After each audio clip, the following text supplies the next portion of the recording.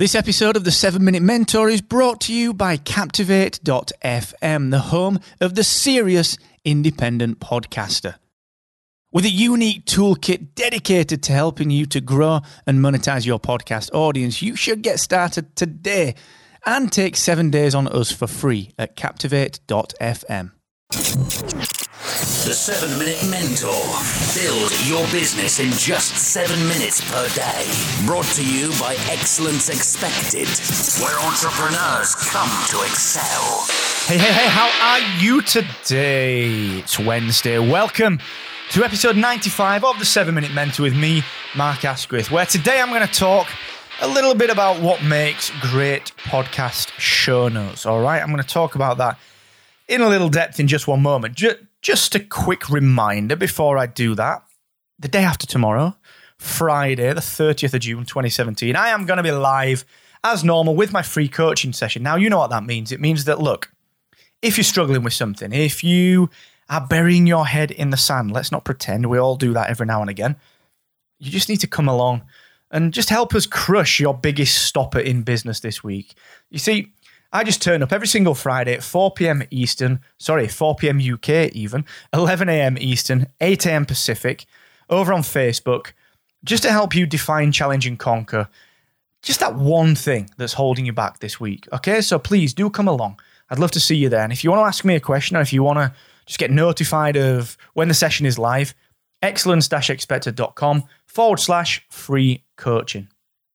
Now, if you are a podcaster, no doubt you've come across the need to write show notes. Certainly when I did all 150 episodes of Volume 1 of Excellence Expected and then Volume 2, Season 1, and when I do Volume 2, Season 2 and Season 3 over the coming months and years, just like you, I'll have to dig in and make some fantastic show notes. But what actually makes them work? What actually makes really good show notes? Because I'll be honest with you, show notes are bloody hard work. They really are. You know, you either outsource and you've got to work with someone to kind of train them up into delivering show notes that you really like. And I had a fantastic person called Matthew who used to work with me on that. If you want a referral for show notes, give me a shout. I'll introduce you to Matthew. He used to write amazing show notes for me. Check it out, excellence-expected.com, episode, 90, episode 127. Pick a number, okay? Fantastic. Or, if you don't want to work with someone, you've kind of got to do it yourself, which is really bloody tough. In my mind, it's really, really tough. But the key thing is, if you want good show notes, they should serve a number of purposes. Number one, they have to be long enough to satisfy half-decent Google needs. So they can't be 200 words, all right? They've got to be a decent chunk. They've got to be 500 plus words. We used to set a minimum, actually, myself and Matthew, 750 words minimum, okay? Because then it looks like a longer form piece and it's much more descriptive.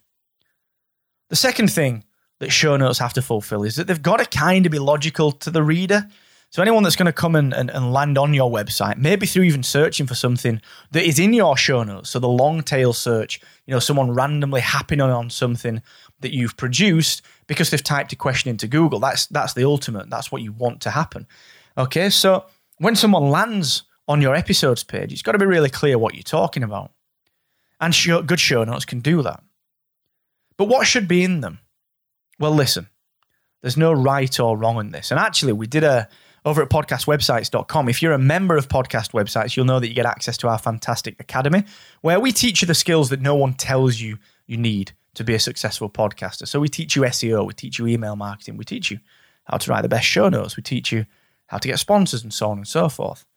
And we've done a session actually with the fantastic Lara Loest, who's another fantastic show notes writer.